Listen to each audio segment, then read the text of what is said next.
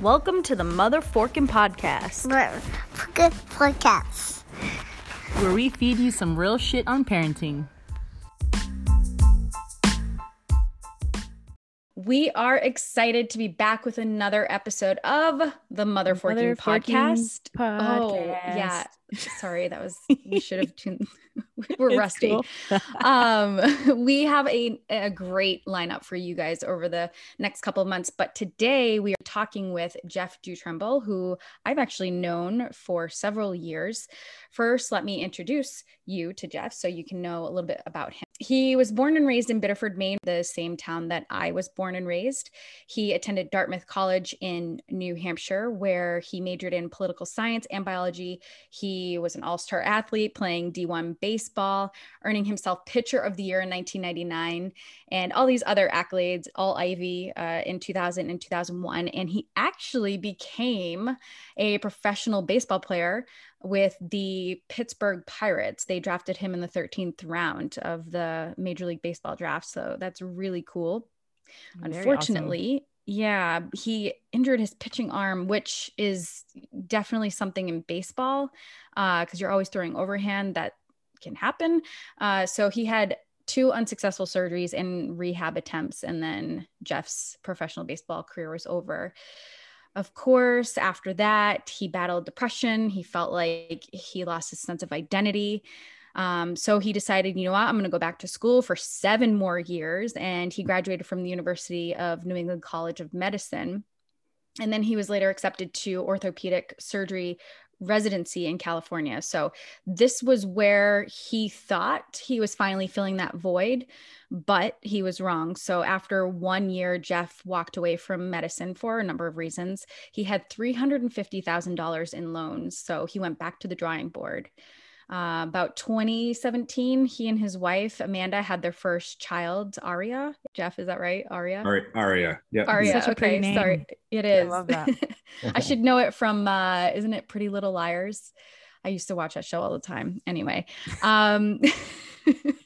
So Jeff found this new sense, as a parent would when, they have their first child, a new sense of purpose and motivation. So he realized that he needed to be the best version of himself.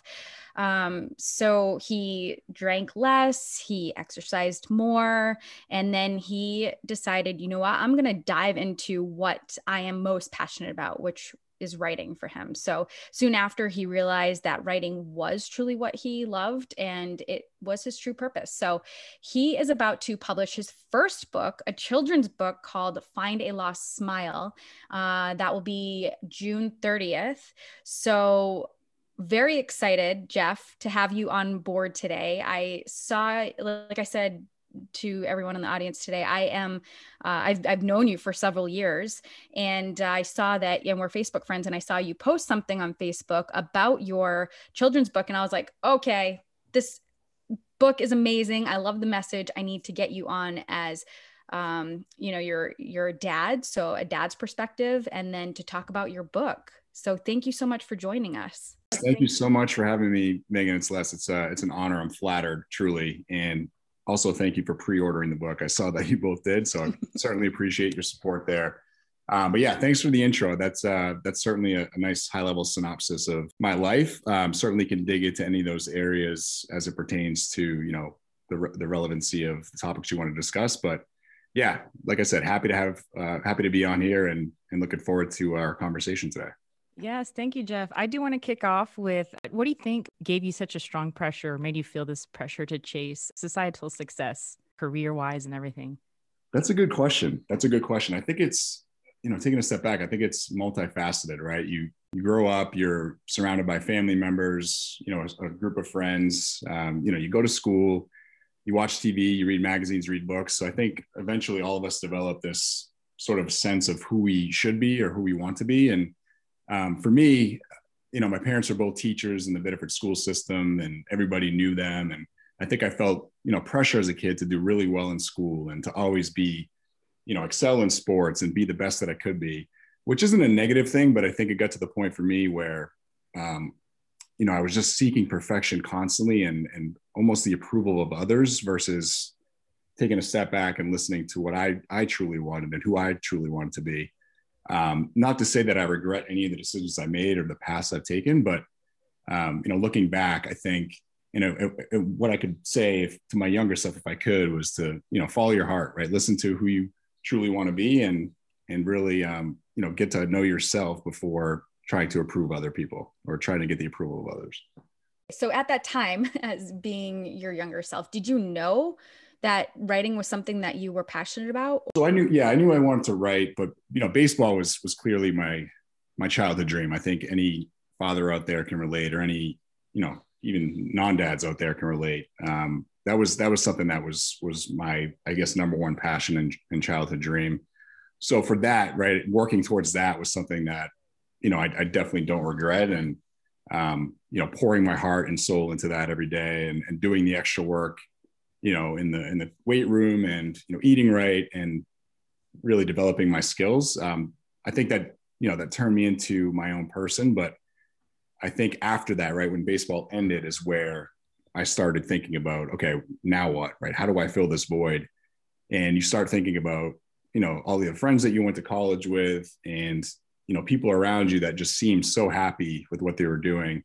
And for me, it just wasn't the case. I was, like you said, I was depressed. I went through a period of, drinking way too much, doing other stuff that I'm just definitely not proud of. And I think a lot of that just stemmed from trying to be someone that I wasn't, right? Chasing money, chasing quote unquote success, just jumping to jobs based on, hey, why don't you try to be this or try this, instead of really taking a step back and figuring out what my true passion was again. And I think sometimes, it does take trying on multiple different hats to really figure out who we want to be. But in my case, it just felt like I was doing it for the wrong reasons.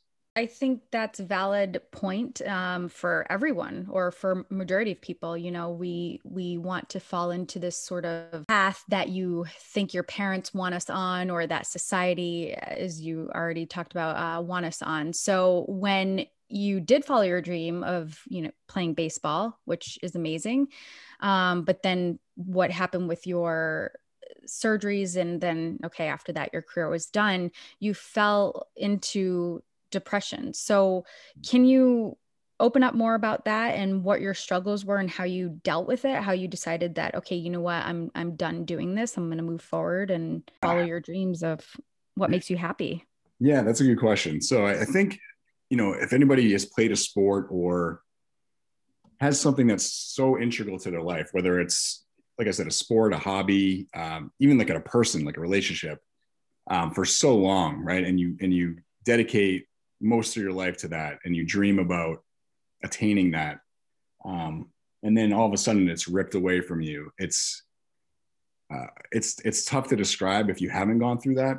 But for me, it just I didn't cope well with it. Starting from 1 year old, by the time I could hold a wiffle ball bat in my hands, until 23 years old, baseball was 90% of my life, right? So it was, when that got ripped away from me, it was it was just like I said, a lost sense of identity, and turning to other things like alcohol to make me feel better. But that was, that's only temporary. And I'm sure that from a male's perspective, that's got to be hard to navigate those feelings publicly. Because, I feel like women are usually more open about mental health versus guys, where you guys tend to keep it all together, or I don't know, just that stigma of figure your shit out. You know what I mean? So that 100%. that probably had to be hard as well.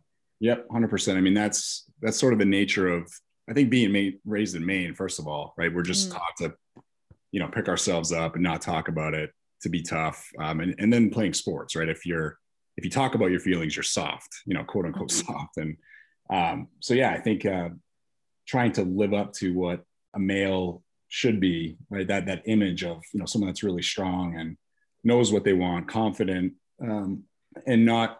When I didn't align with that, it's definitely pretty self-deflating, and it sort of spiraled from there, right? So I think the fact that I wasn't able to talk about it, or didn't feel comfortable talking about it, just made it worse and sort of perpetuated everything. How did you overcome that? I got to the point where I think if I'd stayed down the path I was going, I probably wouldn't be here still. As I don't want it to sound cliche, but it got to a point where I was in a pretty dark place. And I just looked in the mirror one day, after a night of partying, like literally all night, and just said, hey, this is just not who you are. So like a switch went off, and I literally just made the decision to make some changes in my life, which included assessing my job, my career, what I wanted out of life. I mean, I was fortunate to be raised in a very solid family with, great core values. Like I said, my parents are both teachers. My family, the New Trumbull family in Biddeford is well known and respected. And so I think a lot of that helped me get back on track, which is good, but it definitely wasn't easy. I also realized that I needed help, like professionally, not just talking to friends, but it took me to, I had to swallow my pride and my ego and reach out and get counseling. I went to AA for a period of time to cut back on my drinking. So it was like a spring cleaning almost. I had the epiphany or the awakening or whatever you want to call it of. Yeah. So that was like your rock bottom. Yeah, I would say that was pretty close to rock bottom. I feel like I've had a couple of valleys, I would say. Right after med school was pretty similar. Just feeling the shame of walking away from something, being called a coward, and just, again, what other people were saying about me for not sticking it out in the medical field. There was definitely another valley there, but married my wife, initial boost that I needed to take a look at myself and say, hey, I got to be the best version of myself for my wife, right? It's now not just me anymore. It's this other beautiful person that I need to take care of and want to be a rock for. And if I can't support myself, then I can't support her. So that really compelled me to make some big changes. Again, like thinking wise, working out, eating right, just trying to be the best person I could. And then when we found out Aria was going to be born, that was just another huge force that pushed me. I think that's what really pushed me over the top in the right direction, to make some serious changes and to become a lot stronger individually. I love that. Yeah. Excuse me. Kids they change your life in all different facets and ways. So that's awesome that it was a positive change for you. So I do want to shift gears just a little bit and start talking about how you found your passion for and happiness in writing. So, I mean, you put forth so much time, energy, and money into being a professional athlete and into medical school. So at what point, I guess when your daughter was born, is that the point that it was just like, okay, you know what? I'm now going to just follow this dream that I've had of writing? And also, why the focus on a children's book?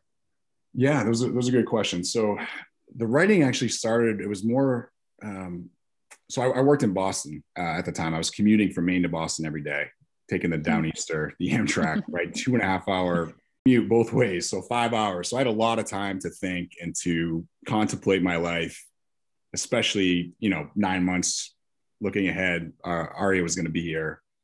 So that's when I really took stock of my life. And I started writing a journal to her. So every morning, I'd get up at 5:30, hop on the train by 6 a.m. And I named it Dear Aria. And every single morning I wrote to her about, the things I was looking forward to. My day was like, just anything that would come to my head, I would literally write to her. And it just became such a nice outlet, or I guess therapeutic release for me. And it really reignited that spark that I had in middle school and high school for writing. A lot of my teachers said that I should be a writer, and and then you get the feedback from your parents, friends, like, what are the chances you can make it? You can make a living, and you sort of put it on the back burner and forget about it. But it's not about that. It's what makes me happy. Come on. Exactly. Yeah. So really, it was the journal to Aria. I still have it saved. It's over 300 pages. Every single day, I miss a day. And someday, maybe when she's 21, when she's old enough, because there's obviously some content in there that she won't want to read now. But yeah, I'm hoping to give it to her, or at least read it with her someday, and we can look back. But that really ignited my passion again for writing, and it made me realize that one, life is super short. The time we have on this earth, we never know when it's going to end. And I wanted to be the best version of myself for her, for my family. And I also wanted to be a role model for them, so that when they grow up, and they have a passion that might be non-traditional, or Yeah, what everyone tells you to do. Yeah, they feel completely confident chasing that path, chasing that dream, regardless of the economic considerations, right? I think that's a lot of us make decisions based on that. And it's sad because I think a lot of us give up on ourselves or give up on dreams based on financial or economic considerations or a fear of what others might think. And I just didn't want them to feel that way. And, you know, I'm 42 now, going on 43. I think being in the medical field and seeing people my age or younger dying is a huge wake-up call. Because, and it sounds so cliche, but we got to maximize and make the best use of our time while we can. And I think it's a waste of life and a waste of time if we're doing something that, you know, we're kind of just going through the motions every day. So Absolutely. It's a combination of that, right? Wanted to be a good role model, wanted to show them that they can chase a non-traditional path, they can blaze their own path, they can be themselves, and that they can fully accept themselves for who they are. I love that so much. I feel like we can all agree to an extent that being parents is kind of like an opportunity for us, obviously, to heal from like past trauma and things that we've been through, but we are finding ways to improve ourselves as well. And then just because we want, you know, the best for our kids, right? To be that example. So I think that that's been the most beautiful thing to me as a parent. Cause I'm like, man, I'm doing all these things that I wish I had, or I wish I knew, you know, the support that I've always wanted growing up. So it's a beautiful, you kind of want to pass that torch. Yeah, of like, exactly. Okay, here's what I've learned. So just make sure you don't do what I did as my mistakes and just learn from it. Yeah. But real quick, so you keep saying they, and I want to make it clear that you have more than one child. It's not just Aria. So, and I know that because of Facebook. So, and I should have mentioned that in the intro. So I apologize. But can you tell us how old your babies are and what their names are? Yeah. So Aria is 3.5. She is a spitfire. Her energy is just infectious. Her smile. We'll take her out to eat. Obviously not as much now with COVID, and she lights up the room. People are like, oh my gosh, she's so, you know, it's just amazing. And she's going to be a leader, right? We were at Dartmouth for an alumni like homecoming game, and at one of the, you know, local restaurants, and one of the alumnus behind us was like, wow, like I heard him say like, she's going to be a leader. You can just tell. But with that, it's tough, right? Because I listened to a couple of your episodes before with Christo and Justin talking about, you know, like as a father, right? When your daughters are born, especially, you have this sense of wanting to protect them at all costs. And she's all over the place. She split her head open last week running around the living room. Oh my goodness. 6 stitches. You know, my wife almost passed out because there was so much blood. And so yeah, anyway, so she's great. And then Quinn is 9 months old. So she literally just started crawling. She just started crawling last week. She's a baby. She got 2 little tiny teeth. Do not miss those days. No. I do. I love that. I can't. I'm like so over the friggin' newborn to pretty much to like the first year of life. I'm like, nope. And maybe it's because I'm a mom and I breastfed for both my boys, but I'm just like, nope. Yeah, Megan wasn't a fan. And the sleep deprivation is, no, I love my sleep. I don't know. But he's getting to the fun part where she's crawling and she's going to start walking. And but she's going to be I'm sorry. I just totally. No. I can relate sort of, right? So my wife with Aria went through some, you know, significant postpartum stuff that they don't talk about, right? That you guys did talk about, which I thank you for, because I don't think enough, you know, future moms so real and it's for that. Just, and then the whole pressure, like for her, I don't know if you guys experiences this, but with breastfeeding, like you said, it's almost like there's so much pressure, or she felt so much pressure to breastfeed, and then it wasn't going well. She got mastitis, and you know, so she felt like she was failing as a mom when she switched to bottle feeding. But it's like you said, I mean, sleep deprivation is a real thing. Postpartum stuff is a real thing, and you got to take care of yourself first. So can definitely relate to that. But yeah, with Aria, I was super gung ho, like the first 5 months leading up to her birth, and then after I was, you know, bouncing out of bed. I'd feed her. And then with Quinn, I don't know if it's because I'm older, but man, I was just exhausted. I'm like, oh man, can you get her? It's like 2 a.m.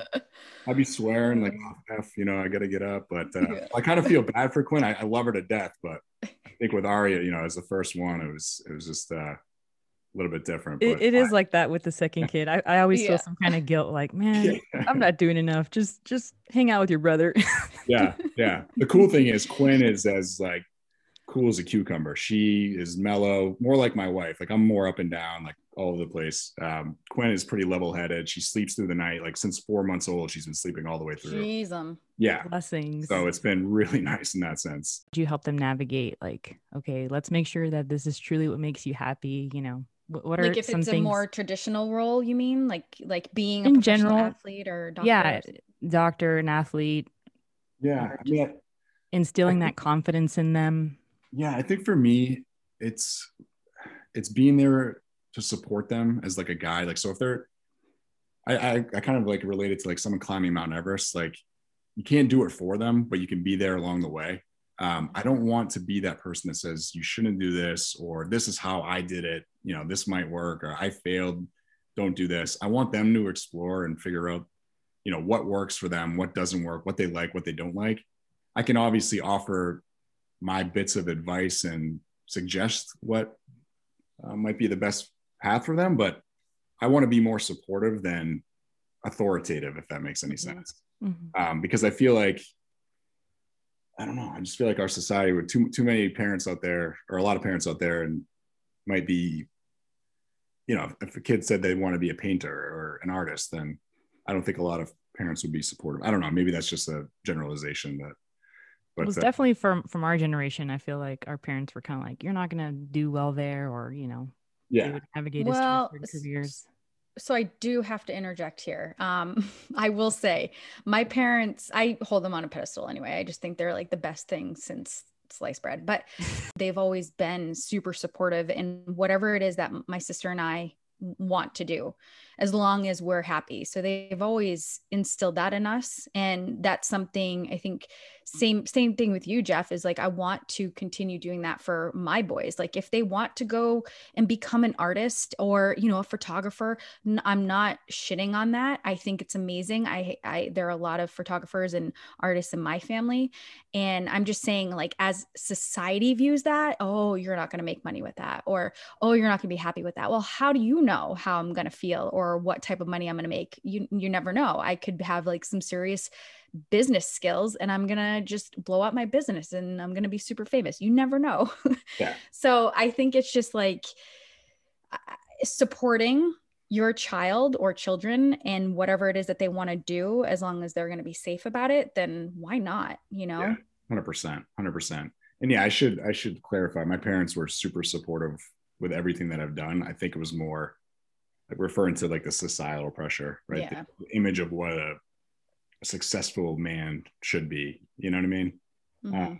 But when I left medicine, my parents were fully supportive. I mean, they were shocked, That's awesome. right? But they supported me, and they still do. So Teaching the fact that nothing is ever linear is good too. That failure is okay, and we should experience those trials, because I think that's important to teach our kids as well. Like, it's okay, man. Like, you're not just gonna be on this one path to, like, you know what I mean? Like kind of how you experienced. You never thought that you would kind of go up and down and then figure out what you really wanted to be in life. I mean, I feel like I'm still there. So how would you advise adults navigating through that? Yeah, no, that's a great point and topic. I think you're right? Most of us view our lives as linear. Like we start here, we go to college, we get a job, we retire. But in all reality, that's just not how it typically happens. And it's a good thing. I think it's a good thing to explore and try new things and go in more of like a zigzag fashion, as long as the overall trajectory is going up in the positive way. But for adults, that's another reason I wrote the children's book, right? Because I think great children's books will resonate not only with the children, but the adults reading it to them. Mm-hmm. And that's I don't know about you all, but that's some of the best times that I have with my daughters is when I'm reading them children's books at night. You know, we have a routine every night. I read at least 4 books. Aria begs me to read more, but you know, that's that's enough now. Yeah, that's like the quality time that I know I'm never going to get back, right? She's going to be 16, 18 before I know it, and then she's not going to want to talk to me. So for me, it's like super quality time that I know is precious. So I wanted to write the children's book for them, but I also wanted it to resonate with adults because, you know, it's based on my life, right? It's based on the main character trying on a bunch of different hats, knowing that she had this passion, she abandons it, and that ultimately she'll find her way back. But I think a lot of us feel, going back to that linear path, that, we pick a career and we have to stay on it, and we have to be there 20 years to get our pension or whatever it may be, or we have to make X amount of money so we can pay our mortgage. But a lot of us will abandon the dream or something that we should be doing because we feel like we're stuck. And or so another good point is we won't even try. We're just right. afraid to fail. Exactly. So that's why I share, I'm very open about how much I owed in medical school loans when I abandoned it. I mean, it's nuts. Like, why would anybody walk away from that? But I did, because it just wasn't me. I woke up every morning miserable at what I had to do that day. And I didn't want to spend my life that way, right? Knowing how precious time is. Yeah. Good for you. Yeah. So there have been some things in my life where I was just no longer happy with, and I'm like, you know what? And I gave it a chance and multiple chances. And then finally, and this is even applying to like things that I was passionate about, as well as even relationships. And I'm just like, finally, I need to walk away because this is not serving me any purpose. I don't feel fulfilled and I'm not happy is the bottom line. And looking back, sometimes I'm like, God, why did I quit softball? Why did I quit gymnastics? I love watching it. I love doing it. But at the end of the day, like I said, it wasn't serving me. I wasn't feeling fulfilled. So you have to know at what point to just walk away and really have that conversation with yourself. Like you did, that aha wake up moment, look at yourself in the mirror, Jeff. And you were just like, this needs to stop. Yeah. So you need to just be able to have that honest conversation with yourself and be like, okay, am I happy? Am I happy with what I'm doing, where I'm at in my relationship, all facets of life? Right. So, right. And I think it's a fine line, right? Because anything that's worth doing, or I think any great achievement or things that we accomplish in life, it takes hard work and dedication. So that's one thing I'm trying to ensure that I balance with my daughters is, if you have a passion, that's great, follow it. But if it gets tough, stick with it. So for me, it's almost like I almost contradict myself, and I still sort of regret leaving medicine, right? It's like that was what I thought was my passion and ended up not being it. And I walked away. So in some senses, you could look at me as a quitter, right? In other senses, you could say that was courageous to walk away from something because it wasn't working out. So it's just tough to find that balance. But I think if you're unhappy more days than not, then it's definitely worth making a change, Yeah. And at the end of the day, it's how you feel about yourself. So yeah. I think that's what's most important.